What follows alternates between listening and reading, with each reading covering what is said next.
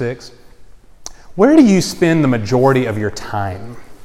That's not really a trick question. It may be a little bit different for everybody, but most people spend their lives more or less broken up into thirds. We spend, or we're supposed to spend, a third of our life sleeping, about 8 hours a day. Some of us get more or less. Most of us less, probably. I see the Gunters in the back. Y'all are probably not getting 8 hours at this point with a new baby. But you spend about a third of your life asleep, and then you spend about a third of your life at work, 8 hours a day, give or take. And then that final third, generally, we spend at home, or we spend with family, close relationships, recreation, things like that. And so you would think, or I would think, that God would be pretty interested in the things that we spend the majority of our time in. You know, sometimes we wonder or we struggle with, how does God connect to my work, for example?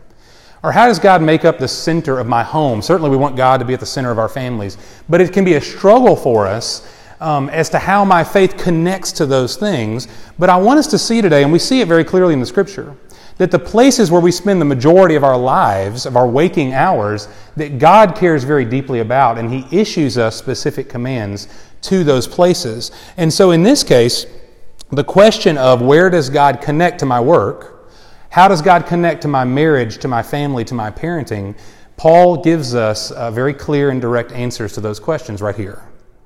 And so when we've been walking through, some of y'all are new to us even today, but since about June we've been walking through Paul's letter to the Ephesians. All 6 chapters, we're getting close to finishing up here in the next few weeks.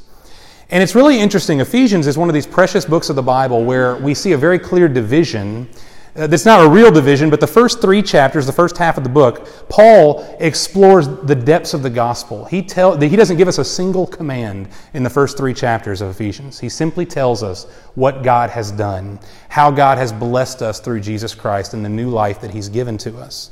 But then in chapters 4 through 6, the latter half of the book, he gives us all the application of the gospel. He tells us, now because Jesus has done this for me, because He's given us His grace, here's now what life looks like in response to it.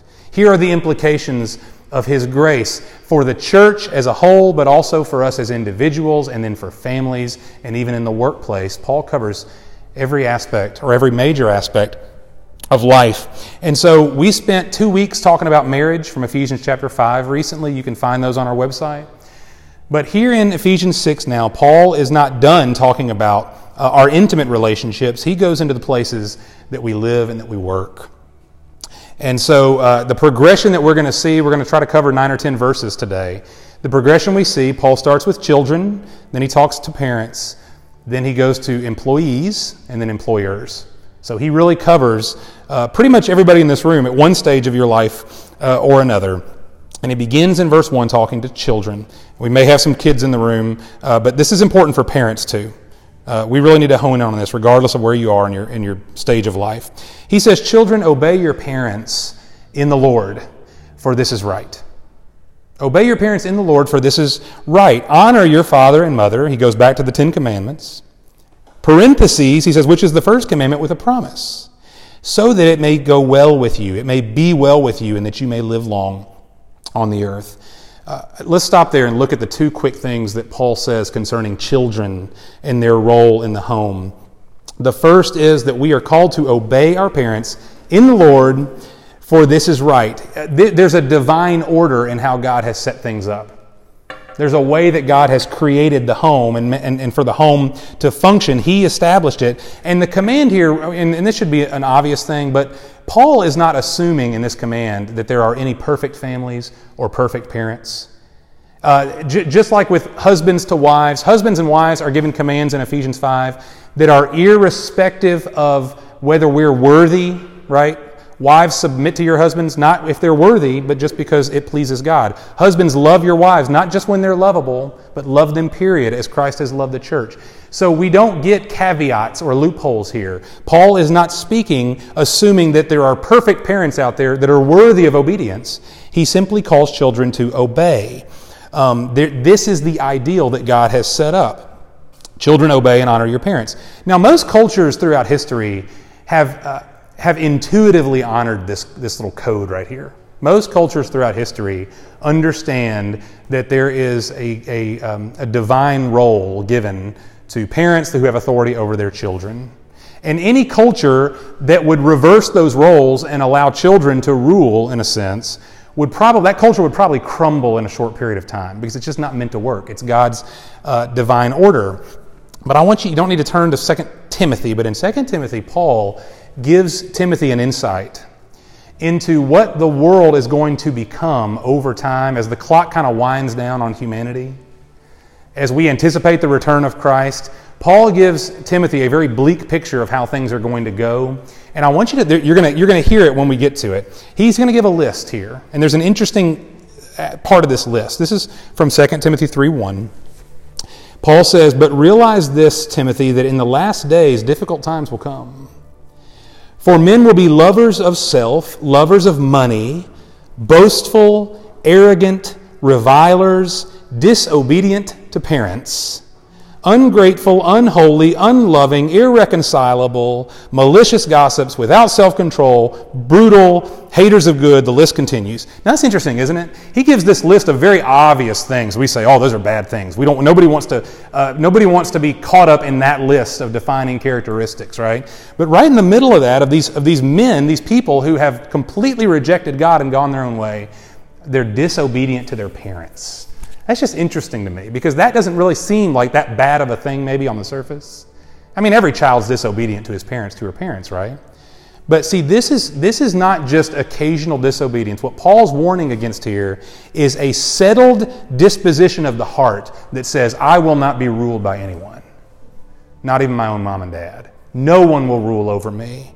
And Paul warns that in the last days, as human beings devolve, as cultures devolve and turn away from God, this will be one of the signals that children, by and large, do not honor and obey their parents. Okay? And so this is the significance of it. Paul says, listen, obey your parents because it's right. God created it to be done this way. That's the first point. Now the second point for kids, it says, honor your father and mother. Not just because it's right, but Paul says it will go well for you. That's the promise in verse 3. Life will go well for you. Things will be better for you. And this is the truth. We don't need scientific evidence to point us to this. It's just true. That almost always an obedient and honoring child grows up into a life-giving adult. I mean, isn't that the truth?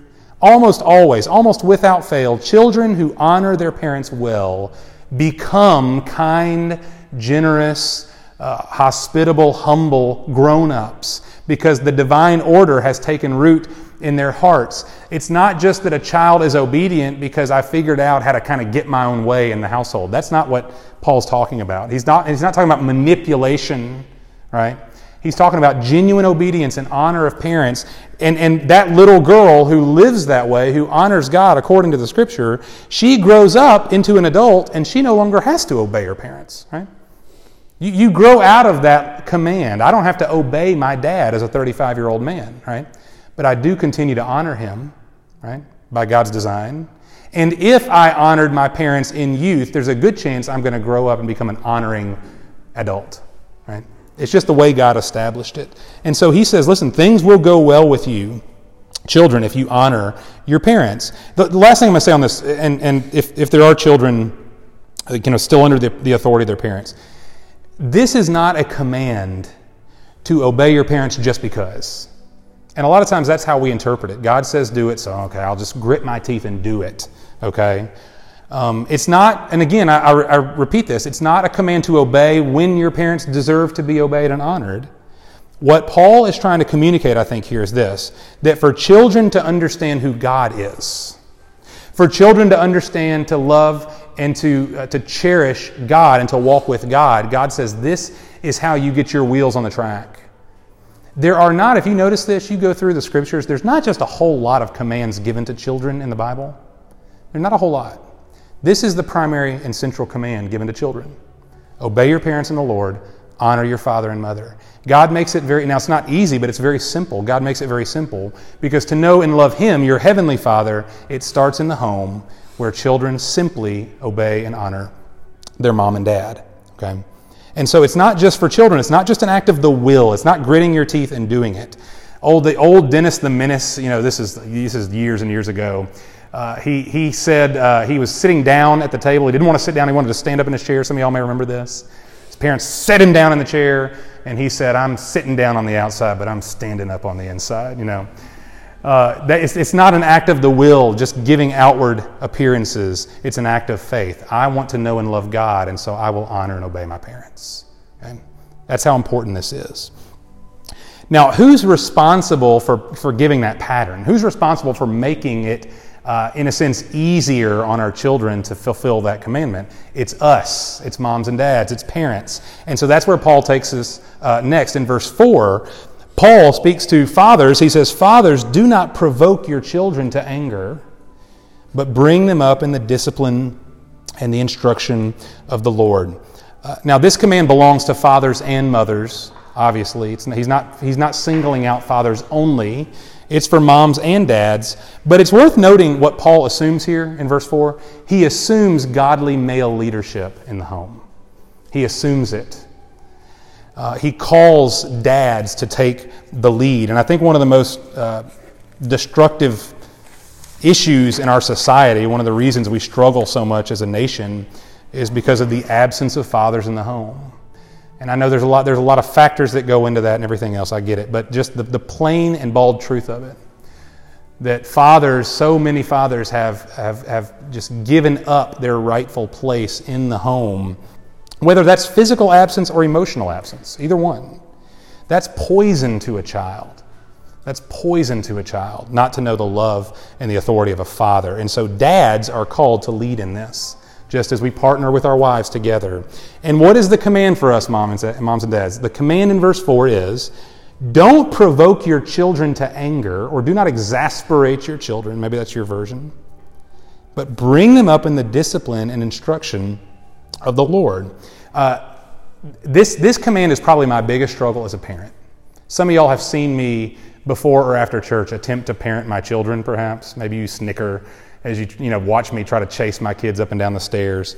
I think every parent struggles with this to some degree. A lot of insecurity as moms and dads, feeling like failures, feeling like we don't have control, feeling like the path is not laid out well for the future because of my own failures and shortcomings as a dad. And when I look at verse 4, I feel the weight of this and I struggle with it, because here's the truth. As a dad, I'm called to bring Mason and Caleb up in the discipline and instruction of the Lord. That means that I, as a dad, my responsibility as a dad is not just to provide financially and to protect, but my role is to actually bring my children to God, to show them what God is like. That as I discipline my kids, as I teach my children, Jennifer and me both, we are primarily the shapers of our children's view of God. What my kids think about when they think of God, generally they're going to think about it through the filter of their dad and their mom, for better or worse, right? I can still remember when I was a youth pastor, I was 23 years old maybe, and I sat down with a young man who had a terrible relationship with his father, and he could not accept that God was his heavenly father. He could not accept it because he could only think of that in terms of his own father, his earthly father, and it just didn't compute to him. And I'd never considered that until I sat face to face with a boy who had been ruined by a father who did not model God to him well. And so you see why this weighs heavy on me, and it should weigh heavy on any parents that we have in the room. And so when we face a scripture like this, here's the problem, okay? Don't provoke your children to anger. What does that mean? Well, it can mean a lot of things. But I want you to think about this.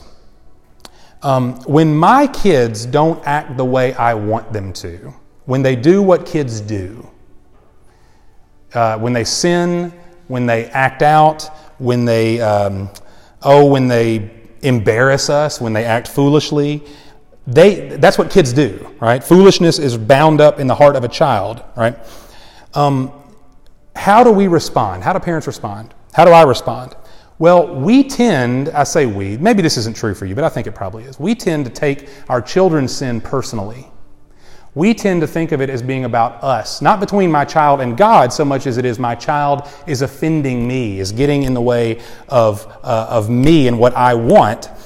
And so as parents, we might blow up in that moment when our children sin or when they continually sin. We might yell, we might get up in their face, we might grab them by the arm or say things we shouldn't say to them. We might over-punish them for little things and get to the point where maybe as parents we say, "That's it, I'm done." Now, I don't ever do that, okay, of course, but, some parents might do that. We just, I'm done. I've had it. And, of course, we can do things a lot worse than those. Paul Tripp speaks well to this, and he's written a great book on parenting. I'll share it with you if you come find me after the service. But Paul Tripp, there's a point he makes on this, that our children need the same grace we do. My kids need the same grace I need. Not just the same grace I used to need when I was their age. That's true too. But my kids today need the same grace that I need today. And if you think about it this way, if you by faith in Christ are a child of God, that's a wonderful thing. But as God's child, what's the truth about me? I sin. I act foolishly. I embarrass God every day. Every day. And yet God fathers me all along the way, every single day. God does not forsake me. God does not throw his hands up and say, "I'm done. That's it." God in his grace fathers me. He's my heavenly Father. And so when my kids don't act the way I want, and I get all bent out of shape about it, it's because their sin, I'm not seeing their sin as being an issue that needs God's grace because their sin is ultimately a problem with God. I internalize their sin and I make it about me. And parents so often will make it about us. And it instead of seeing them in the way that Ephesians 6 calls me to see them, I make it all about me, and I think my kids have violated me. They have inconvenienced me. They've disrespected me. They've messed up my house. They've disrupted my sleep. They put a dead lizard in my refrigerator. Okay? That's true. And I've made it about me, and when they don't fit the mold of what I want them to be in that moment, I'm tempted to just blow up. I'm tempted to lose control of the calling that God has given me as a dad. And do you see how that might exasperate my kids? Do you see how that might provoke our children to anger? That when they look at us as parents, all they see are enforcers, judge and jury. Because you didn't do what I wanted you to do in a given moment. You didn't act the way I wanted you to act. If we obey this verse, this Ephesians 6:4, if we want to obey this verse to bring our children up in the discipline and instruction of the Lord, we have to see this overwhelming truth. My kids don't really belong to me. The government says they do, fine, but God doesn't say that. My children belong to God. God has given them to me as a stewardship. God has given them to me for a short time in order that I may bring them back to Him. That's why He's given me children. That's why He gives us kids. They don't belong to us. They're not like pets.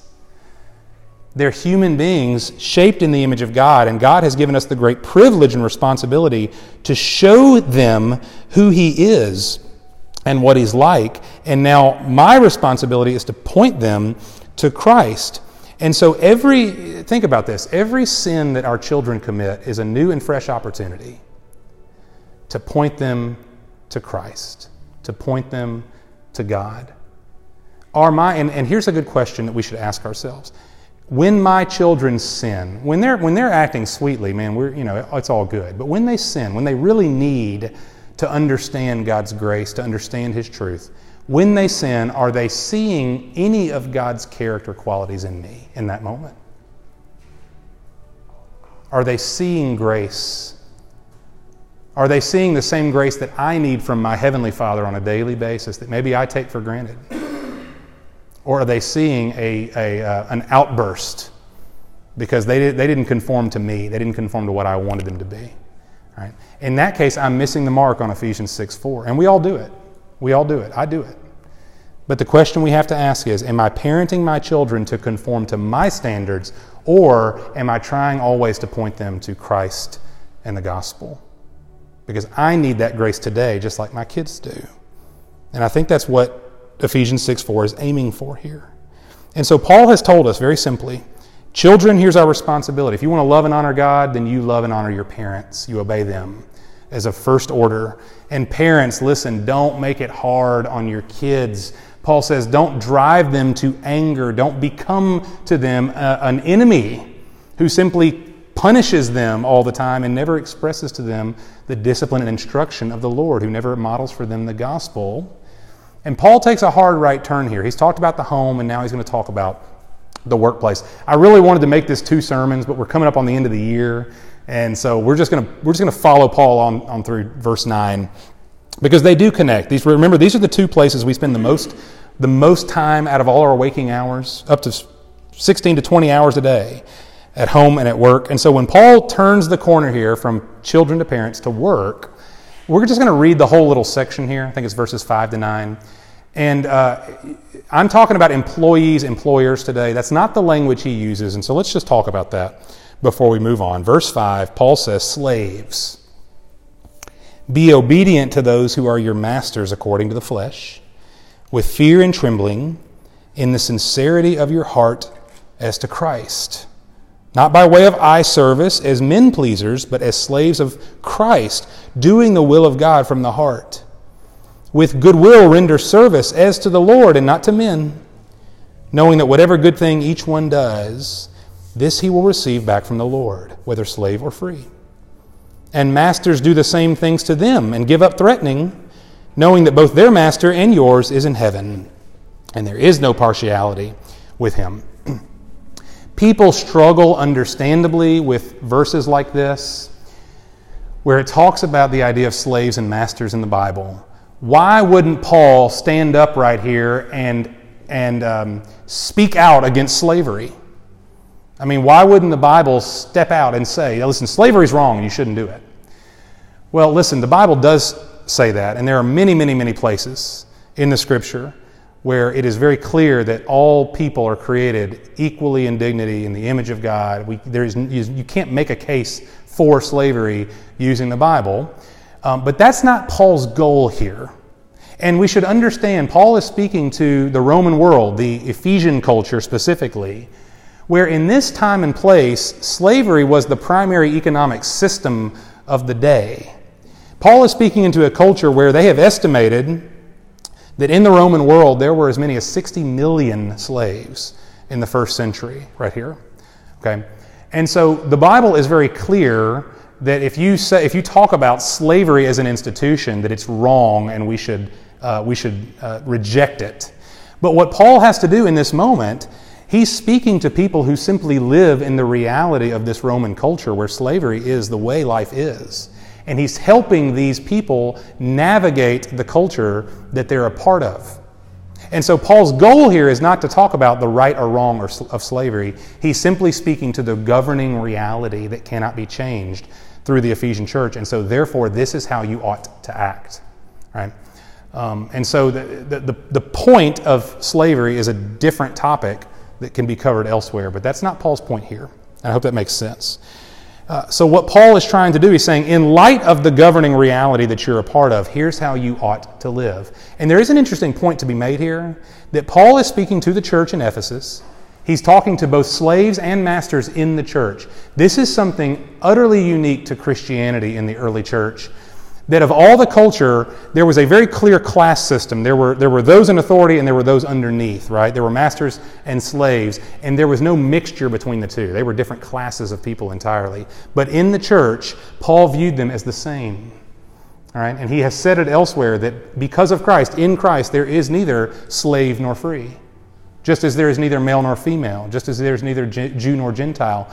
But Christ is all and is in all. That is to say, masters and slaves, you are the same in Christ, and therefore you worship in the same church, and there's no class system here. All right? So he speaks to them as with equal dignity, and that's important for us to understand. So it is subversive, even though he doesn't decry the larger cultural narrative of slavery. He's saying, listen, we are different, and here's how. Look at verse 5 again. Paul says, when we do our work. Now, are employers the same as slaves and masters? No, it's not the same. but the principles are the same.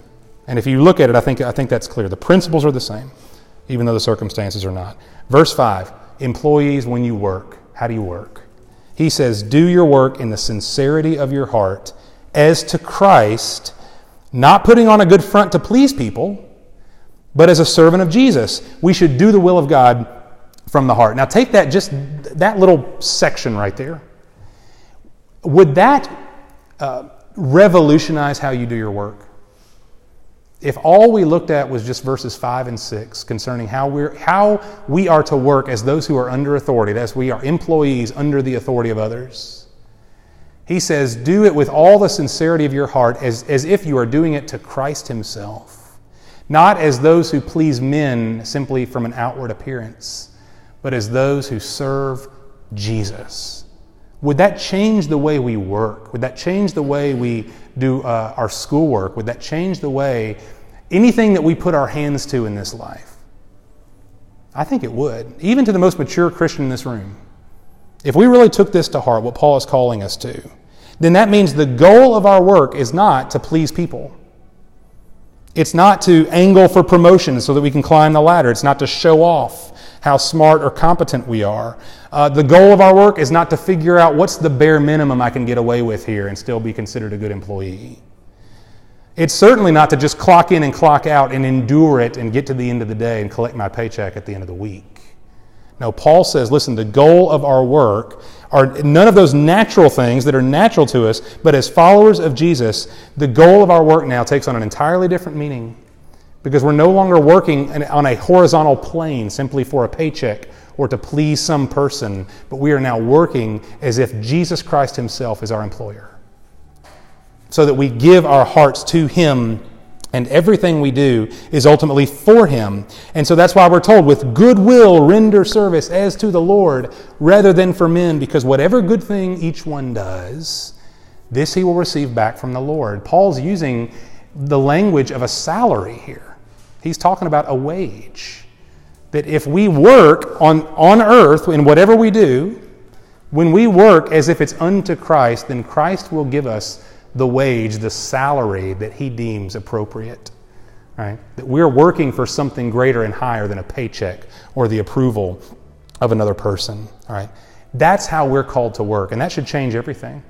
Paul doesn't tell us practical tips. He simply says you've got to have a certain kind of heart that loves Jesus more than you love the approval of others or a salary on earth. Now, we don't have a lot of time left, but let me say it this way. This convicts me to say it like this, that Christ followers ought to be the best employees in the world. We ought to have the best work ethic in the world. We ought to be the most diligent, considerate, hardworking, do our best, and do it with joy, because we're not doing it on a horizontal plane any longer. It's a vertical thing now for us. Now, not every job pays a lot of money. Not every job gives us the enjoyment of working with good people who take care of us and who honor us. We don't always work for those kind of people. But the point is this now, that because you are a Christian, you work for a higher goal, to a higher purpose, and for the delight of a higher master. Okay? In the culture that Paul is speaking into, a slave didn't say, I think I'm going to go to a different master where I can find more fulfillment. I'm not very fulfilled in what I'm doing. That wasn't even an option for them. Okay, they weren't working in positive circumstances to begin with. And Paul says, listen, because of Christ now, this takes on a new meaning, even when it's difficult. And that is for us what makes a Christian a better employee than anybody else, ideally, because we have a higher purpose. Now, Paul speaks, and I'll do this real quickly, he speaks to employers, and that may apply to somebody in the room. Those who are in authority have people under them. He says, do the same things. Everything I just commanded the employee, you do the same. With goodwill render service as to the Lord. Remember, it's to the Lord. It's not to men, even to those entrusted under you. And Paul says, don't threaten, which is to say, don't use your authority as a means of intimidation. Don't use your high position as a way of suppressing people and getting what you want out of them, or using them as just cogs in the wheel, because Paul says you have the same master in heaven that they do. Their master and yours is in heaven, and he shows no partiality. Every boss on this earth answers to a higher boss, answers to a higher master, and his name is God. And so the Christian boss has the responsibility not just to lead, but to actually serve. because that reflects what it is to be under the authority of God, to serve those under their care, and to recognize I don't have any authority ultimately unless God has given it to me as a steward. All right, let me close with this. Paul gives us a lot here, and I hope there are handles that we can hold on to practically. But I want you to notice the thread that runs through all these, and I had never seen this before until I started to prepare for this message. Everything Paul has just told us has an anchor point, or a thread that runs through it, like I said. Remember what he says to children: obey your parents in the Lord, right? Parents, raise your children up in the discipline and the instruction of the Lord. Slaves or employees, work in the sincerity of your heart as unto Christ. And then masters, do the same. Our home life and our work life are such massive issues, aren't they? I mean, they take up so much of who we are and what we're about. And yet I think a lot of us, we try to navigate those things just the best we can. I mean, we're just trying to get through the day a lot of the time. We're just trying to get over this hump maybe, and we can cross the next hump when we get there. Like the question of where does God fit in? Where does God fit into my work? How can I live out my faith at work? I know all of us have asked that question at different points. And a lot of times we just don't know the answer. We have no idea how to really navigate that. How do I really point my children to the gospel when they're in sin and all I want to do is just act in the moment? Right? I don't want to take the time to talk with them about Christ and to show them the truth of His grace. I just want to punish them. I mean, how do we find God at the center of all those things? Well, we understand that in everything that Paul is calling us to here, he's not just calling us to tips and tricks for better life. This isn't just how to have a better, more ordered home or how to enjoy and be more fulfilled at work. He says, listen, all of this is in the Lord, it's of the Lord, and it's unto Christ. That when we think about that everything God has given us concerning the 16 to 20 hours that we're awake during the day, that what God has given us to do is unto Him, it's for Him, it's about Him, it centers on Him. And so we always have to recognize this, that when I'm at home, as a husband to my wife, as dad to my children, I'm a steward of what God has given me. None of this belongs to me. He's simply given it to me for a temporary time so that I might seek Him in the midst of it. And if I'm just trying to make my way through it the best I can, then I'm missing what He's called me to. I'm missing the grace that He's given to me to do it. And if I'm just trying to get through work, just get through the day, just get through the week to the weekend, then I'm missing this wonderful opportunity to do my work as unto Christ, because it's a stewardship that He's given us, that every day I have an opportunity to do my best, to work with all my heart, because I'm working for a higher purpose. And so if we see this as every single day God's given me an opportunity to know Him more, to love Him more, to follow Him more, to reveal Him more to others, then I'll actually start to live not just as a better parent or a better employee, but I think we actually take on more joy in that case. Your job may not change. Your children won't just become magically obedient overnight. That doesn't happen. Circumstances may not change. But if we are living, as Paul calls us to live, unto the Lord as to Christ, if He's our central focus, then all of a sudden our work becomes meaningful, our parenting becomes meaningful. I'm not just trying to raise good-natured kids who do the right thing. I'm trying to raise children up to know Christ. And in that case, I need to show them the same grace that I need today. Right? That changes things. I need to work as unto Christ. And in that case, I'm a better employee and a more joyful one. Because it doesn't matter so much what happens to me on the horizontal plane, right? I'm working for a vertical purpose. And so here in a moment, we're going to pray for God's grace in this because we need it. I'm speaking to areas of deep failure in my own life. And I hope you all know that. That in every area, I have been a poor employee. I've been a poor dad. And that happens pretty much every day, one way or the other. These are areas of failure for us.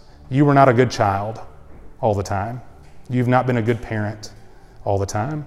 You have not worked to the best of your ability as unto Christ all the time. None of us have. And so as we embrace that reality, listen, we fall short. We need to embrace a greater reality as we pray. And that is that God does not esteem you on the basis of your failure or your success at home or at work. And I want y'all to hear that, okay? If you don't hear anything else, let me say, God does not grade us on our successes or failures at home and at work. as important as those things may be, as much as we take those things to heart, as much as we try to create our identity and surround our identity on those things, right? That's who I am. No, God says, I'll tell you who you are. By faith in Jesus Christ, you are my child, and I esteem you, I grade you on the basis of Jesus Christ and His finished work for you. You are the righteousness of God, not because you earned it, not because you deserved it, not because you were such a good parent or an employee, but simply because God in His grace bestowed His love upon you and made you His son or His daughter. And so even as we struggle with these things, as we strive to get better, and we should, all of us should want to be better in these areas, we don't rest on our success or failure here. That is not who you are. We rest on the governing truth, the great reality of who we are in Christ. That God is the perfect parent who would send His own Son for us. That God is the perfect master who does not crack the whip on you every day to earn His love and affection, but He gives it to you graciously and generously. Not a wage that you've earned, but a gift that you've received. That's the truth that we rest upon, even as we strive to grow in the things that He's called us to. So let's pray about that. Father, we have nothing to offer you in this moment. I can't stand before you, God, and say, look how good of a dad I am. Because my parenting is full of failure. And Lord, I can't stand before you and say, look how hard I've worked. Because Lord, even on my best day, I fall short. I don't use all the gifts you've given me to their fullest. I don't serve people as joyfully as I should. I just don't. And so Lord, I stand before you right now desperate. We sit before you right now desperate.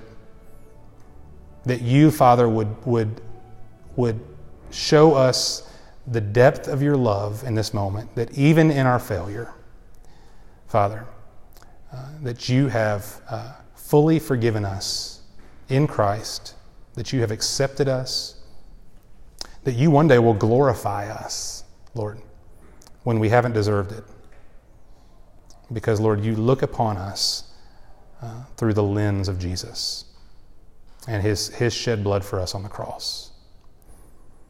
And so, Father, where we fail in these areas, Lord, remind us that as far as the east is from the west, so far have you removed our sins from us. And Lord, as we look at these things, these extremely important issues of life, Father, do call us to a higher standard. Do call us, Lord, to forsake maybe the ways that we have shortchanged these important things. That where we've just parented the way we were parented. That, Lord, that you'd show us, no, we are called to parent as a reflection of how you parent us, not just what we've seen in our past. That, Lord, as we work, maybe we just work as hard as we know we need to in order to get by. Or we overwork, maybe, Lord, because we're sure that we can find our identity if we'll just work hard enough. That, Lord, in all those things, just show us we're not working horizontally anymore. We're Christians. We work to please Jesus Christ. And let that change how we do it. Let that change how we view the things that we do with our hands and with our minds. And Father, call us, Lord, to be sincerely changed in these areas, to grow in these areas. We rest on your grace, Lord, but give us a heart to put our effort, all of our hearts into this. So that, Lord, so that our kids would see something in us, Lord, that they will not see in the world around us. So that those we work for or those who work for us, Lord, would see something in us that cannot be explained, a light that has no explanation apart from a divine source. And Lord, let these things take on a whole new meaning now for us because we have rooted them in you. Lord, help us in this. We need so much help. But Lord, we find it in you. And we thank you, Lord, that your word speaks to these things. In Jesus' name. Amen.